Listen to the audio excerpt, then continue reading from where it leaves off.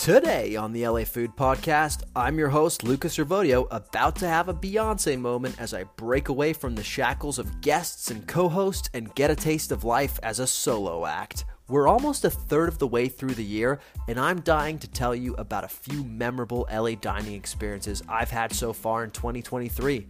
There are quite a few to choose from, but I've boiled it down to the top 4 most memorable I've had so far. So buckle up for tales of tacos, conpachi, and pasta, oh my!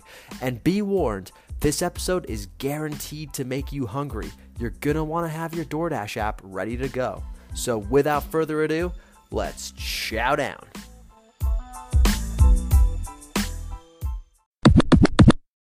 We're about a third of the way through the year, which I cannot believe. But what that means is that I've already had some pretty incredible dining experiences in 2023, and there are a few that have really stood out to me and that I wanted to share with you. So, first and foremost, I'm going to have to tell you about a sandwich.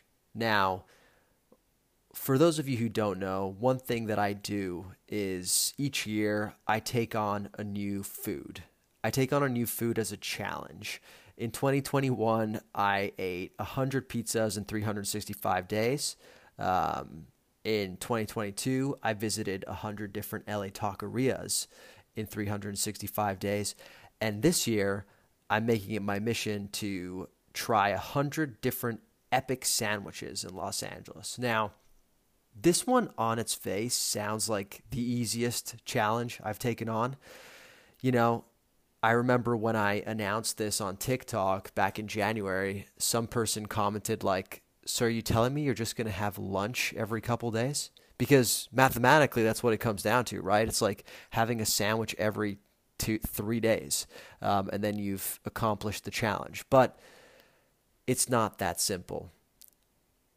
What I'm doing is I am trying to basically make a ranking, an archive, if you will, of iconic or epic or super hot right now LA sandwiches. So think like the number 19 at Langer's. Think of like the French dip at Philippe's.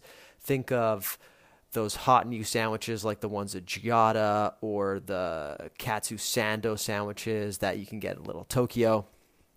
So far, this has been truly one of the best food experiences I've had so far because pizza was great in 2021. I love pizza. It's my favorite food. But you're getting a lot of margaritas. You're getting a lot of pepperoni. Same with tacos. You know, yes, there are some diverse tacos out there, but for the most part, you're getting a lot of, al pastor or carne asada or, the usual suspects. With sandwiches, you could probably do a different type of sandwich every day for the year and never have the same sandwich twice. And it's not just the variety of sandwich. It's also like where the sandwiches come from, like the regions, the cultures they come from. You got the banh mi in Vietnam. You've got the torta in Mexico.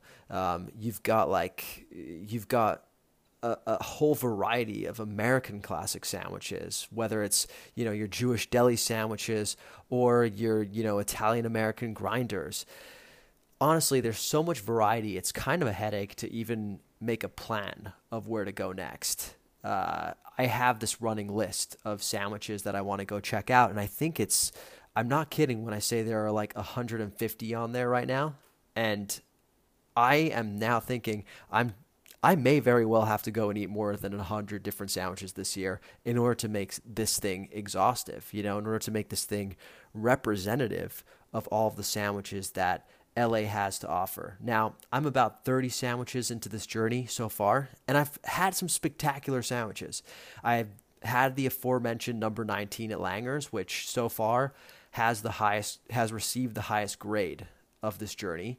But then I've had some like truly surprising numbers as well. Like, for example, I went to Chef Kaniko Yagi's fried chicken concept at the Row, and I had her golden turmeric fried chicken sandwich, and that thing absolutely blew my mind. It's one of the most incredibly balanced sandwiches I've ever had. First of all, you've got this beautiful golden yellow turmeric infused roll that it's served on that's been hollowed out so that the construction of all of the things that it contains remains perfect and super compact. Inside, you've got this perfectly fried Karage style chicken, which she uses exclusively the dark meat. And that sounds like something that a lot of other places would do because everybody knows dark meat chicken's way better than light meat chicken. But for the most part, a lot of those fried chicken sandwiches that you find around town tend to be white meat for some reason. But at Pikunico, them using the dark meat sandwich makes all the difference. Now, she does an incredible job of the things that she pairs this sandwich with in order to really sort of complement it and elevate what's going on. She adds a miso jam. She adds some incredible pickles. It's got this like umami, like sour, like briny thing going on. It's a perfect sandwich, and has been one of the most surprising bites I've had all year. But the sandwich and the shop that I wanted to get into a little bit more detail isn't Langer's. It's not Pikunico's. It's actually one of the most Instagrammed sandwich that's out there right now. It's a place called Uncle Polly's. Now, if you haven't heard of Uncle Polly's, you've probably seen like celebrities wearing Uncle Polly's merch and maybe haven't even realized it. There are certain places in Los Angeles that kind of become like celebrity favorites. This happened with John and Vinny's, where like, Pete Davidson was often seen going in and out or like wearing John and Vinny's merch.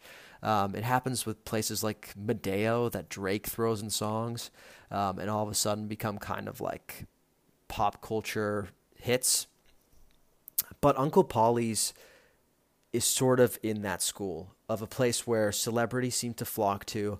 All of the like LA food cool kids seem to love this place. It's very Instagrammed, and their content on Instagram is pretty good. They're posting like videos where sandwiches are looking tasty, and it makes you want to go there. And what I found is that doesn't always mean the sandwich is going to be good. That just means they have a good social media team. And I've been disappointed plenty of times visiting spots that have incredible social media games, but that can't actually back it up with great food. Now, that's what I assumed was going to happen when I went to Uncle Polly's. I assumed that I was going to go there and it was just going to be this like Instagram-y place.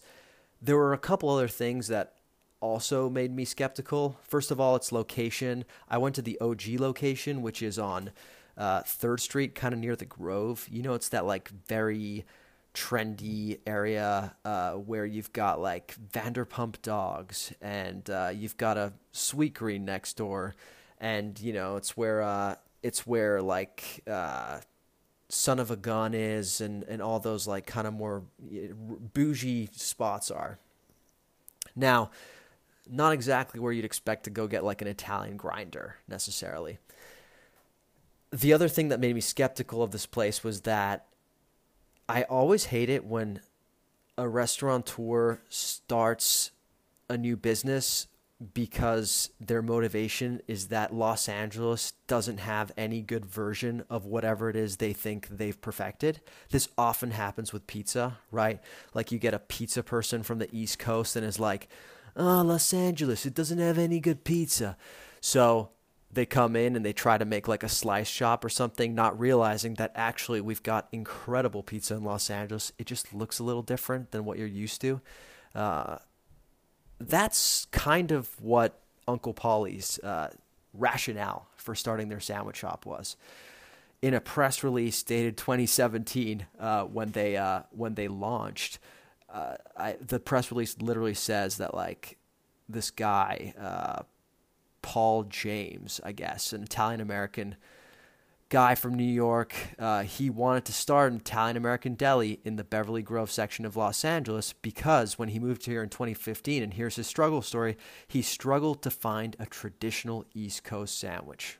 Man, that's tough. That's tough. Now, you and I, listener, know that that's bullshit.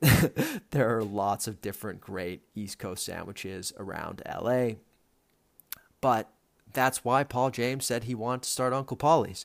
And, when I read that before I even went there, I was like, okay, this sucks. Like, I'm not going to like this place. So I went in there with all these preconceived notions, and I am expecting to have a mediocre experience, right? So I order a sandwich, and their most popular sandwich happens to be this thing called the Italian, which is pretty much just supposed to be a regular Italian sandwich with your cold cuts, your provolone, a little bit of veggie, some like dressing and whatnot. And I'm not super excited about this because when you go to delis, it turns out a lot of these places, their most popular sandwich is the Italian sandwich. So I've had an Italian sandwich already at Bay Cities. I've had one at Roma Market in Pasadena. I've had one at Eagle Rock Bakery and Italian Deli in Eagle Rock. And those are all like classic institutions. So I wasn't very excited to go to this like very Instagrammy place and have a sandwich that I'd already had multiple times in the past weeks. So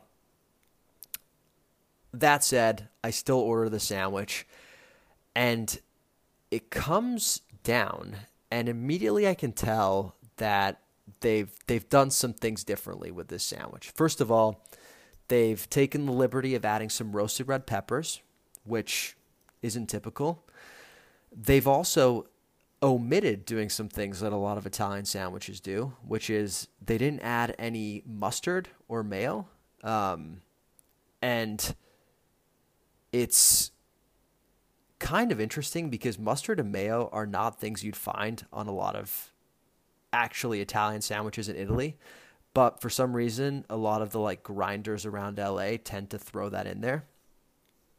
So I was very much expecting to get mustard and mayo in the Uncle Paulie's Italian sandwich, but they didn't do it. Instead, they let their house-made red wine vinegar dressing be the sauce. And this wasn't just dressing from a bottle. This was freshly made from scratch.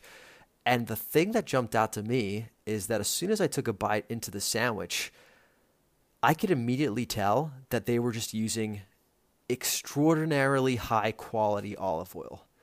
The fragrance of it, it was just, you really didn't need any other sauce. It was just absolutely beautiful olive oil, which soaked up a little bit of the bread, and then it created this really nice bite with the layered cold cuts and the provolone cheese. So what I'm trying to say, listener, is that after I took a bite of Uncle Paulie's Italian sandwich, I started to second guess everything. I was like, wait, am I the asshole for thinking that this was just going to be another Instagram celebrity spot?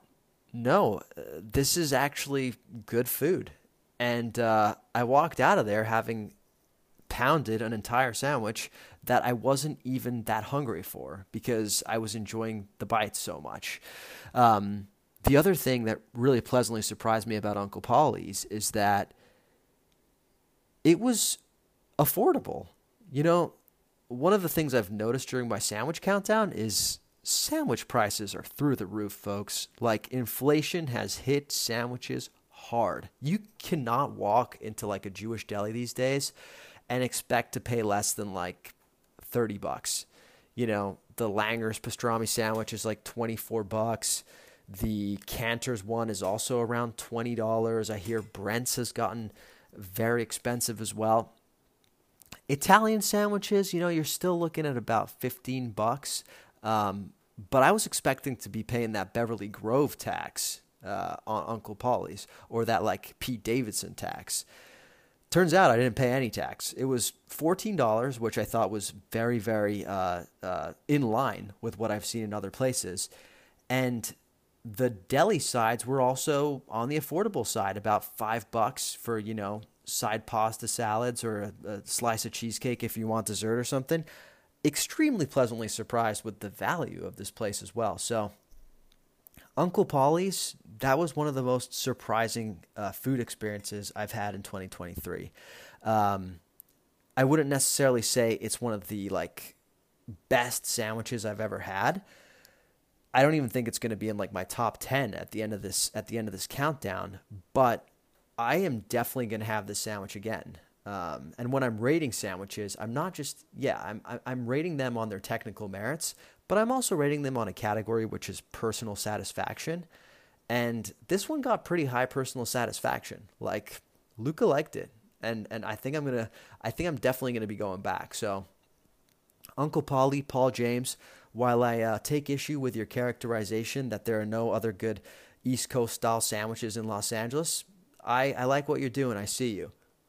The next two experiences I want to tell you about are a little bit more on the fine dining side of the world.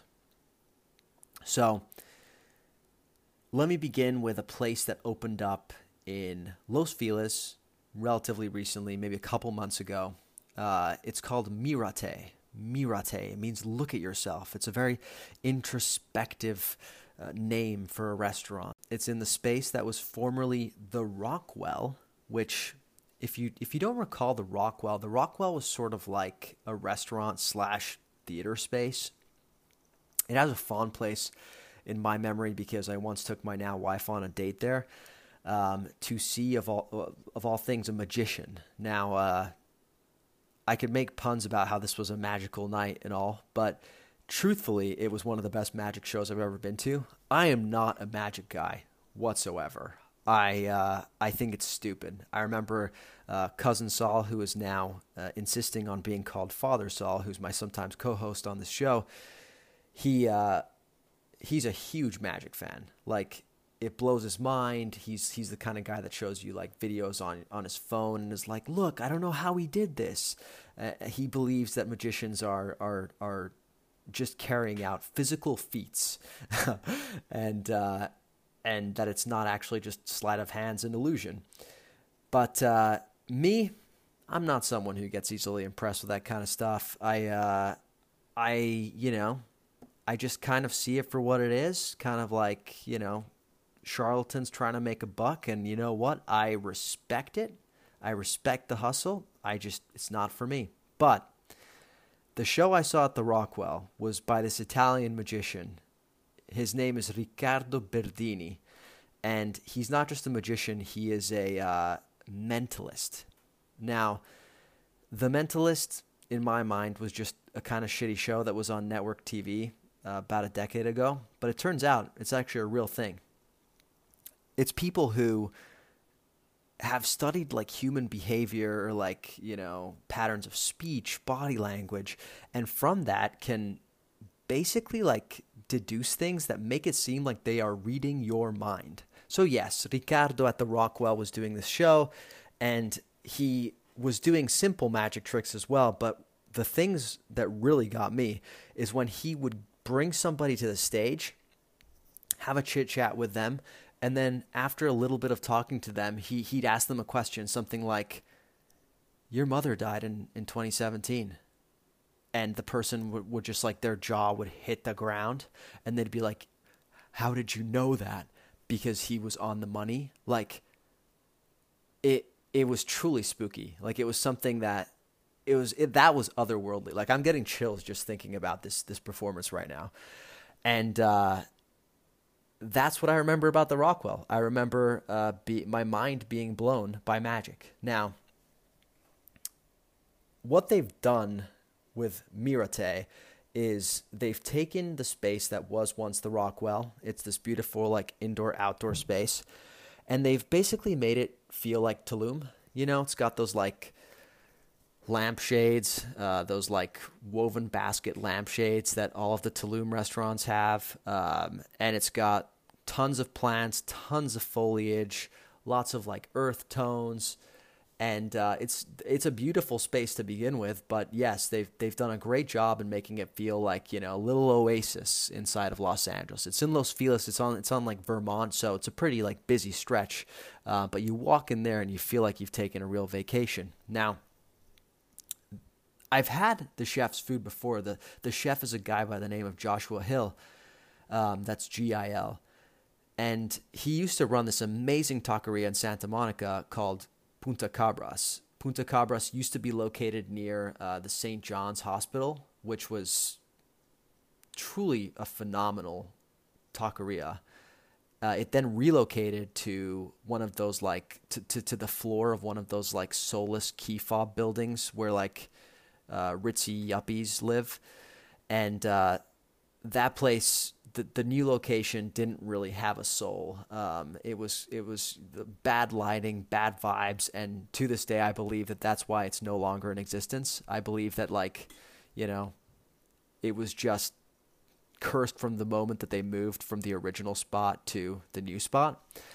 But the food never suffered in quality. It was excellent tacos. I remember them having a really good cauliflower taco before cauliflower tacos were like all the rage.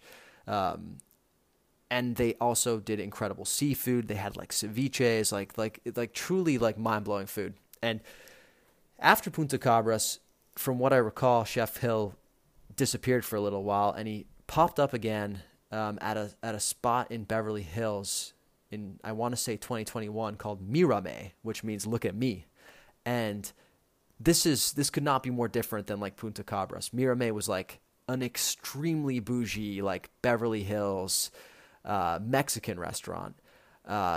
I went there for dinner one time, and I remember having an incredible experience, but you walked out feeling lighter because you just spent so much money. And if I'm being honest, I don't remember a ton about that Mirame in Beverly Hills meal. I remember ordering salmon chicharron for the appetizer, and I remember being thoroughly blown away by that dish and probably eating too much of that before moving on to the rest of the meal. So that may have been what colored my experience there. But at Mirate, I gotta say, they've taken the Mirame vibe, the Mirame like ethos of kind of like more expensive Mexican food, and adapted it for the East Side. It feels a little less like pretentious, a little less, a little bit more down to earth. Sure, they've still got some dishes that you wouldn't necessarily find at a street vendor in Mexico City, but that are tailored to the neighborhoods that they're in. I feel like the dish that I really recall from Mirate in Los Feliz was crab esquites. Initially, I was skeptical of this. I believe that like when you're cooking with certain products, the best thing to do is just let them live. Let them be themselves. And I'm not sure that putting crab with hot corn and cream or mayonnaise or things like that was a way to really elevate it. But I was wrong. It's a very good dish. I think that the sweetness of the corn mirrors the sweetness of the crab in a really nice way. And when you're dipping the tortilla chip in there and you've got the textural element from that, it's honestly one of the best appetizers I've had all year. And that one really stands out. The other thing about Mirate that I really enjoyed were the tacos. Now, these are not your everyday tacos. I gotta say, anytime I have a taco and I see that they're about to charge me $7 or $8 for it, I start to get nervous. I'm like, there's no way this is gonna be worth it. I would much rather be at Los Palomas in Winnetka having 4 al pastor tacos for the same amount of money that you're about to charge me for this fried chicken taco. But I am pleased to report that I was wrong about the tacos at Mirate, because they actually delivered on flavor. There was a fried chicken taco that I remember particularly fondly, which was definitely like, certain Mexican grandmothers would probably be rolling over in their graves, but it was fried chicken with something called Mexican ranch, which was like almost like, how they do Calabrian chili ranch at certain restaurants. It was kind of like that, but like a Mexican version.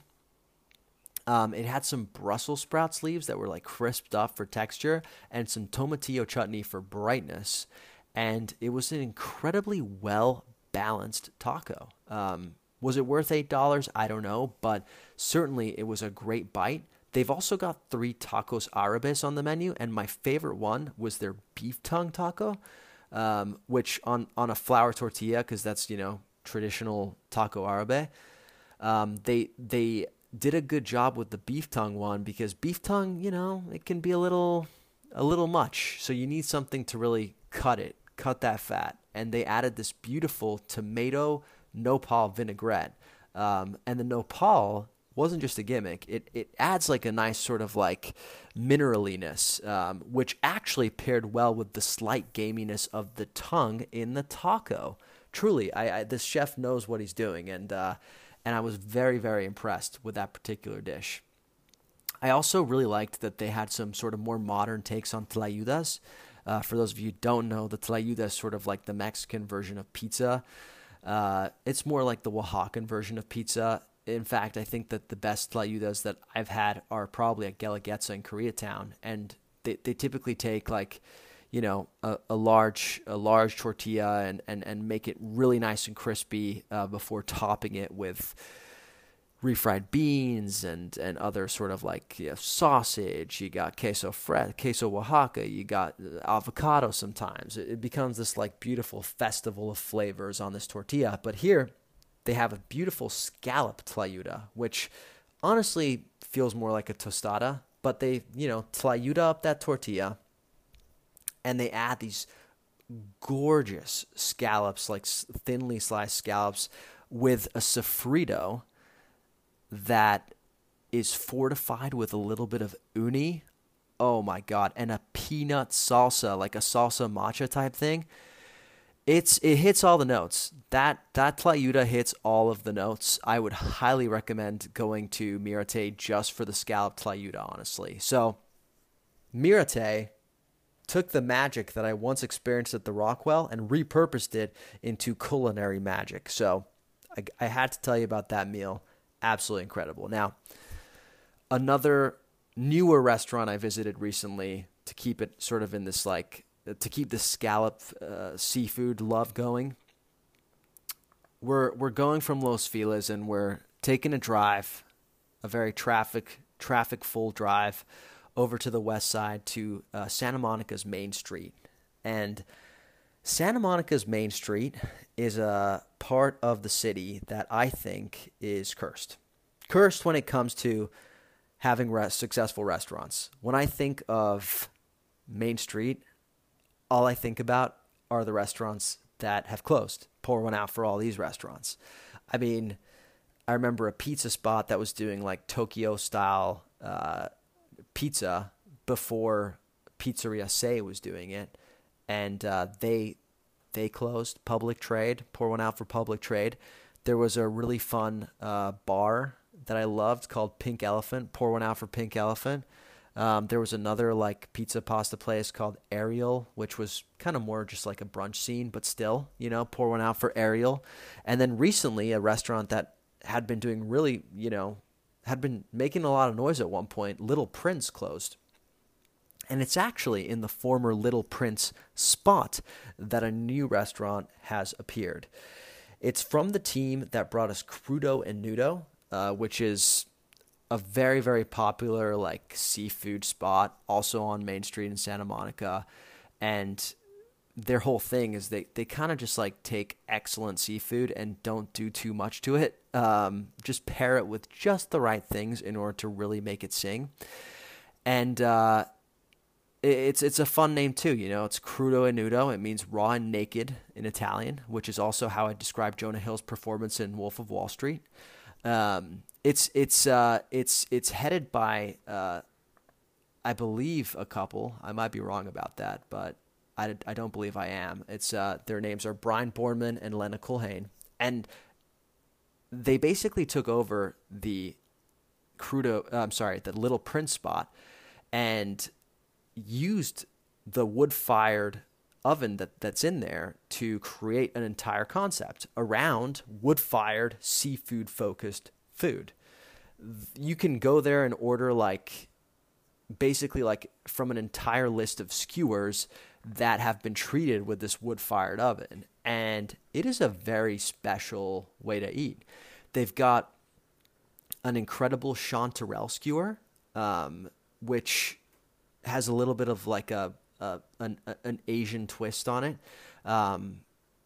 And these mushrooms are meaty as all hell. It's honestly like reminiscent of the mushroom, what is it, the mushroom kebab at Bavel. If you've ever had that, they basically try to make like, you know, the equivalent of a chicken kebab or like a kofta, but with mushrooms at Bavel. And prior to going to Isla, I would have said that's the best mushroom dish in Los Angeles. But now I have a feeling that there is a new mushroom sheriff in the city, and that is the Chanterelle skewer here at Isla. So very, very impressed with that one. I also, as I mentioned, it's mostly a seafood restaurant, but they do have one non-seafood meat skewer, and that is the chicken heart skewer. And I gotta say, you gotta have balls to make like the one meat dish on your menu, or one of the only meat dishes on your menu, a chicken heart skewer. Like, that's not something a lot of people are going to be ordering, especially not on the west side, but it is absolutely beautifully done. And for those of you who are a little more squeamish, I was there with some friends who have never tried chicken hearts before, and the overall table consensus was that these things tasted like sausage. And who doesn't love sausage? So highly recommend getting the chicken heart skewers there.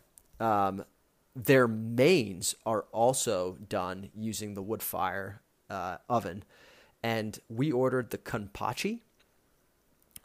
The Kanpachi was, hands down, one of the best fish dishes I've had in the city of Los Angeles.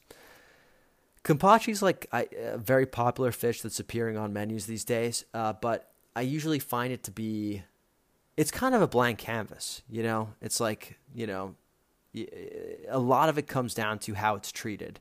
Now, I loved the application of harissa on Isla's Kanpachi.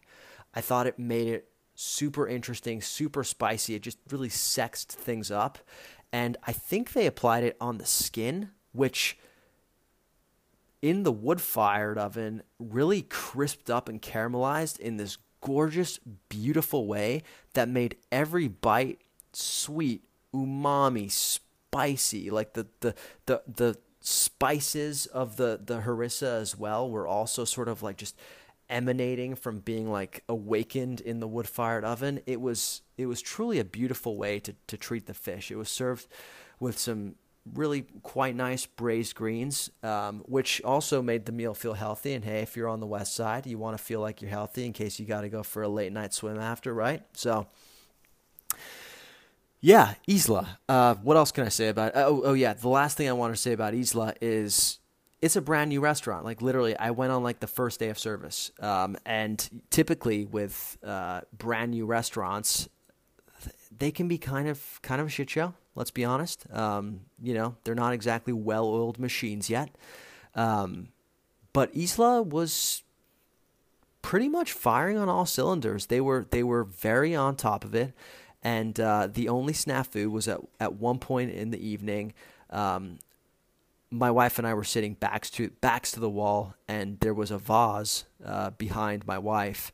And, I must have told a funny joke or something, and she cocked her head back in laughter, and it brushed the flowers in the vase, and the vase tipped over and fell onto her. Now, this sounds more dangerous than it actually was. It was a very small vase, so it wasn't a health hazard by any means. But the chef who was manning the wood-fired oven spotted this happening, and I shit you not, left whatever the hell he was doing and rushed over to help my wife. And I was like, you know what? I commend that. You could have been handling a very expensive piece of Kanpachi or black cod or hen breast, and you let it go in order to come and see if my wife was okay after being hit in the head with some flowers. So, the service at a brand new restaurant, I gotta say, very impressed with everything that Isla had to offer. Oh, last thing I'll say about Isla, cocktail program was legit. I think the cocktail person has worked at some other big restaurants. I believe Here's Looking at You in Koreatown, and also Tasting Kitchen on Abbot Kinney. And there's some really interesting numbers on the menu. For example, I really enjoyed the white mezcal Negroni. Now, I love a Negroni, and I like it even better when it's got that smoky kiss of mezcal. And their version here had a little pamplemousse in there. So it also kind of like tickled that sort of like LaCroix desire that every white millennial has. So very much enjoyed that. So Isla, highly recommend. One of the most memorable meals I've had in 2023. Now, I'm going to take a quick break, and then when I come back, I'm going to tell you about the number one most memorable meal I've had in 2023. Stay tuned. It's time to tell you about the best meal I've had in 2023 thus far, and I'm not going to beat around the bush.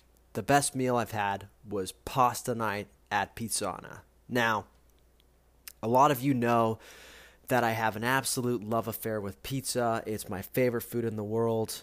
A lot of you may even know that I have a bit of a love affair with Pizzana. It's my favorite pizzeria. I think that their Neo-Neapolitan dough is some of the most exciting, interesting, yet also like traditional style of pizza that you can get in Los Angeles.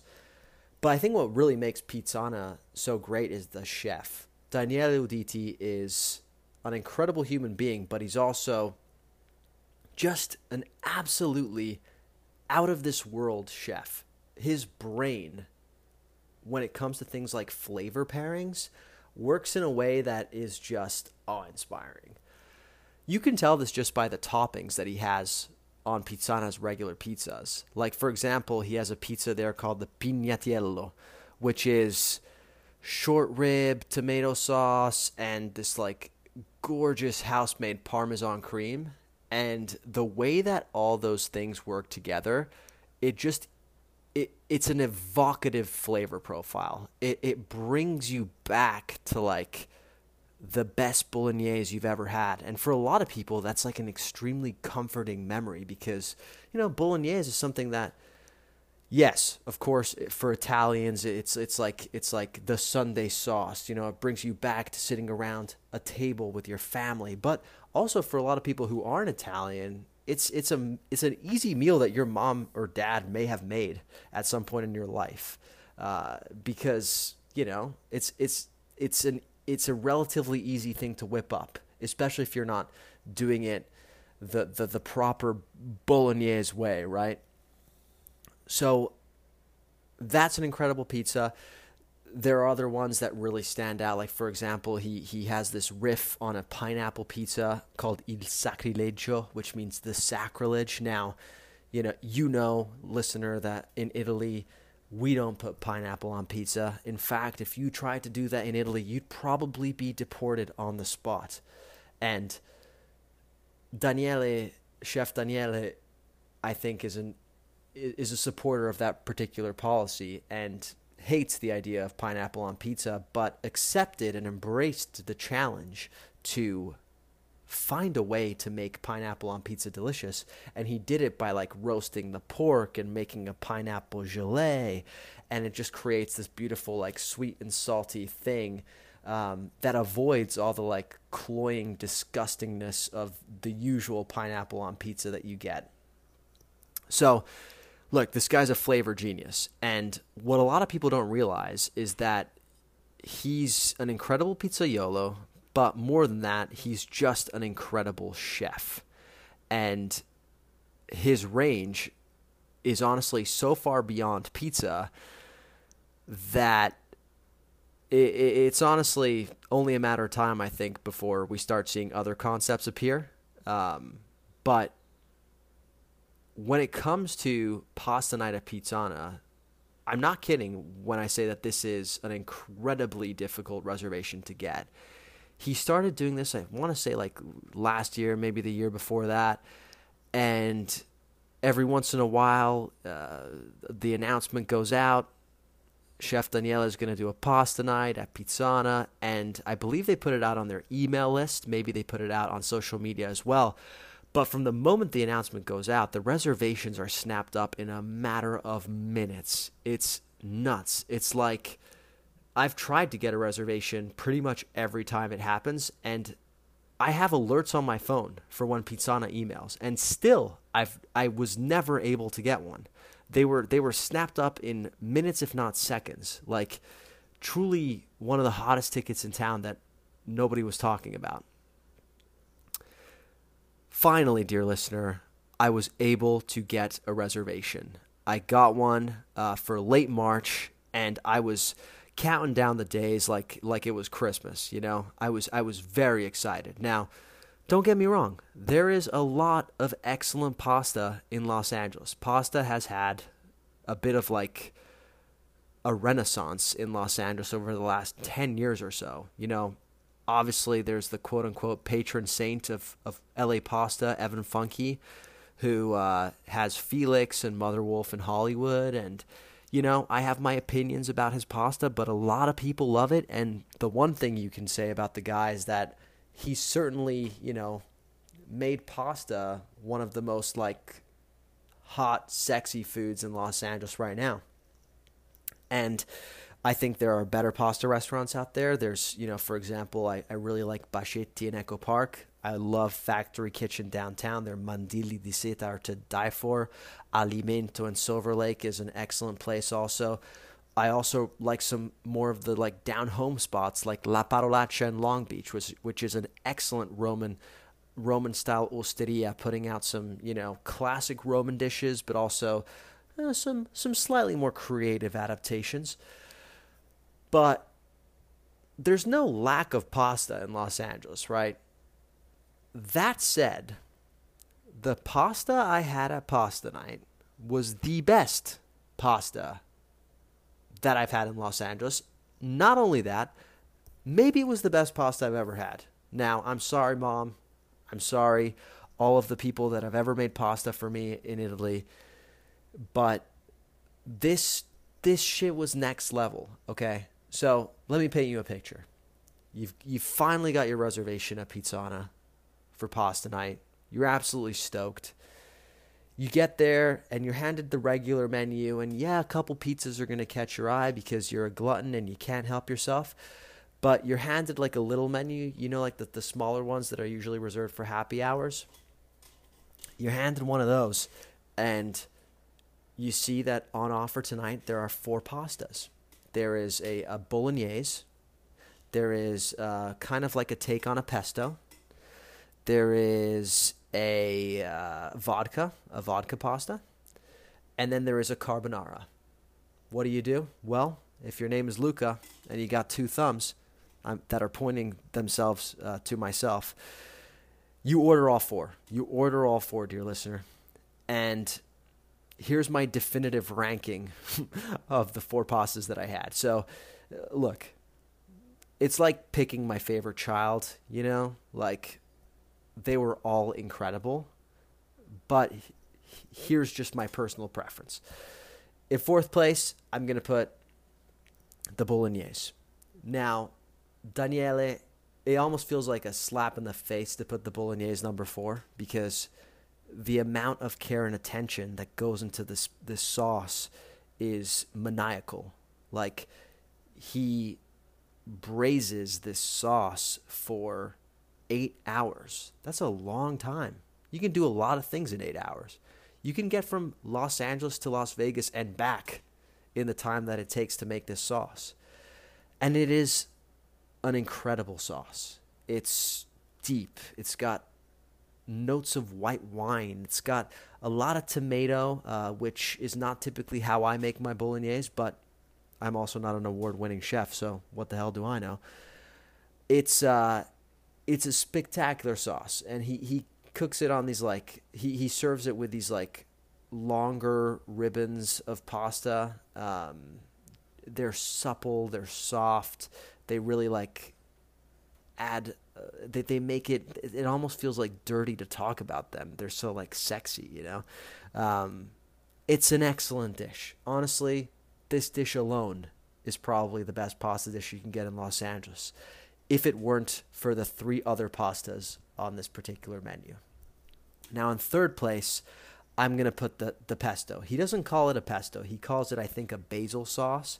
But it tastes a lot like a pesto. It also is served with like pine nuts and, the real kicker, fried artichokes.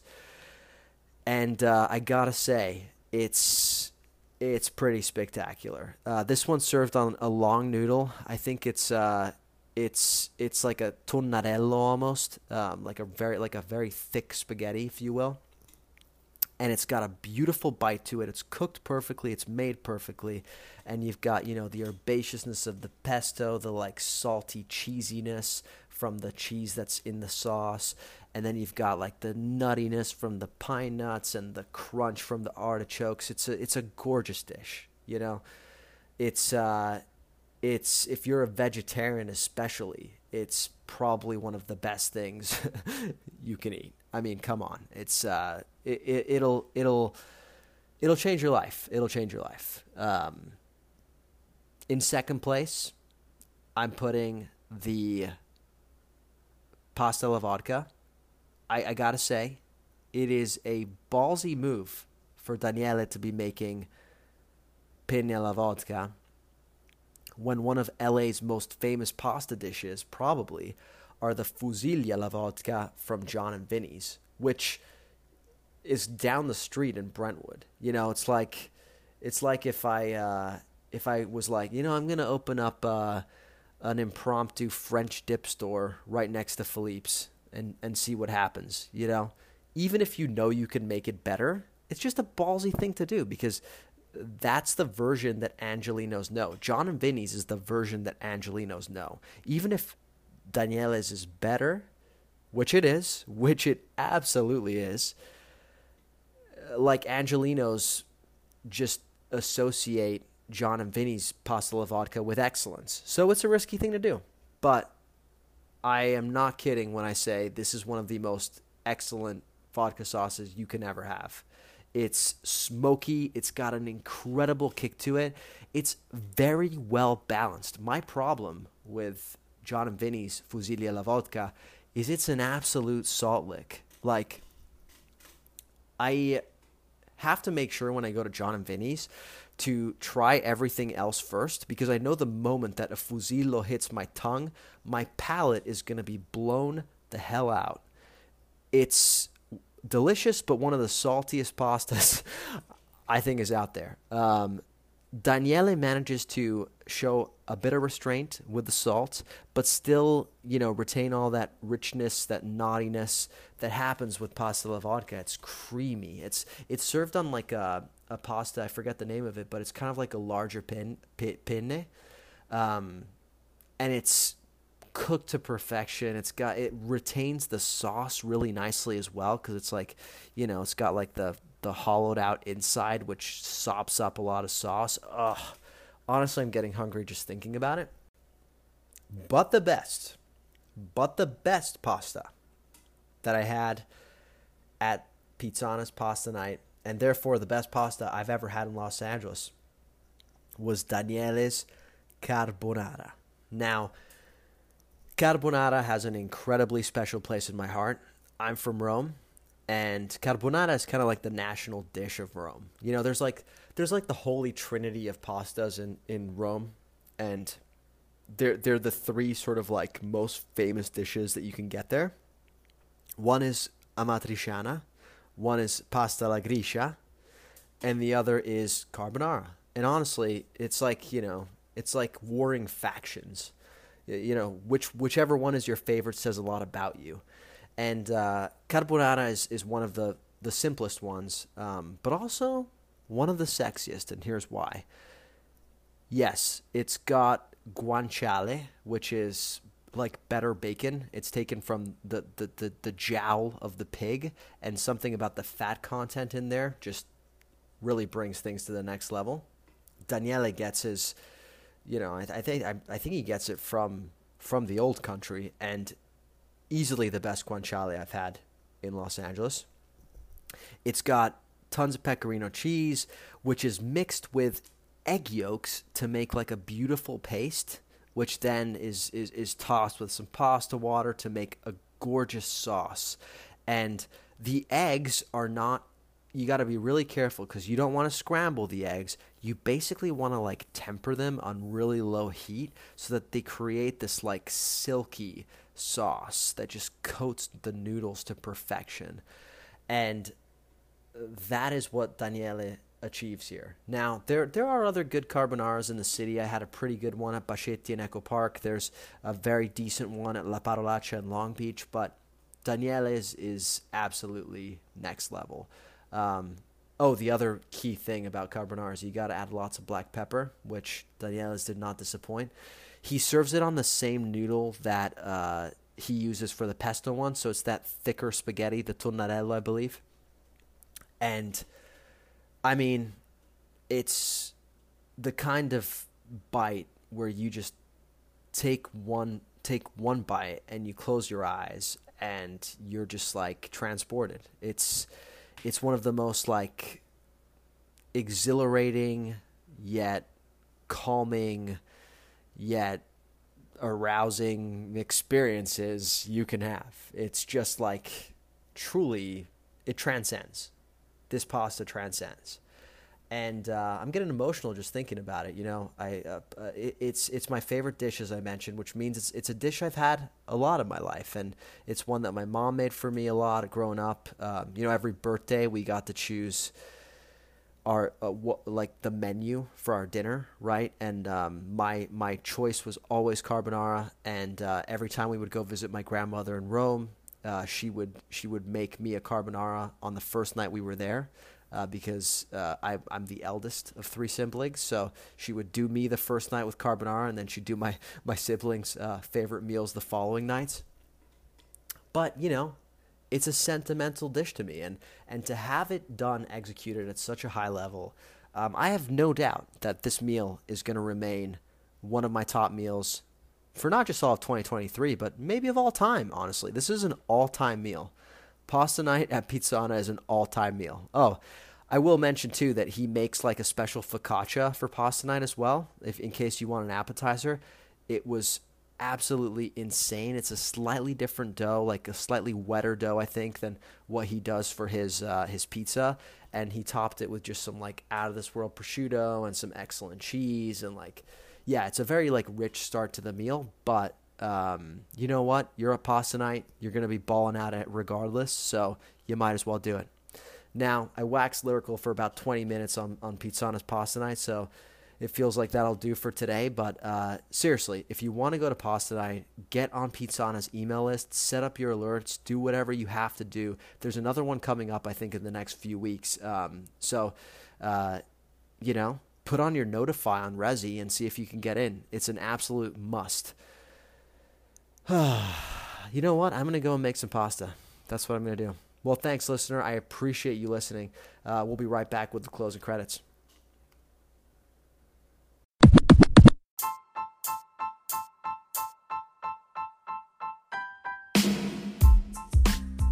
Thanks for listening to another episode of the LA Food Podcast. If you like what you heard, please go to wherever you listen to podcasts and hit the subscribe button, leave us a review, leave us a rating. If you're looking for me, you can find me on TikTok and on Instagram at the LA Countdown. That's TheLACountDown. We'll be back next week with guests, so look forward to that. In the meantime, countdown out.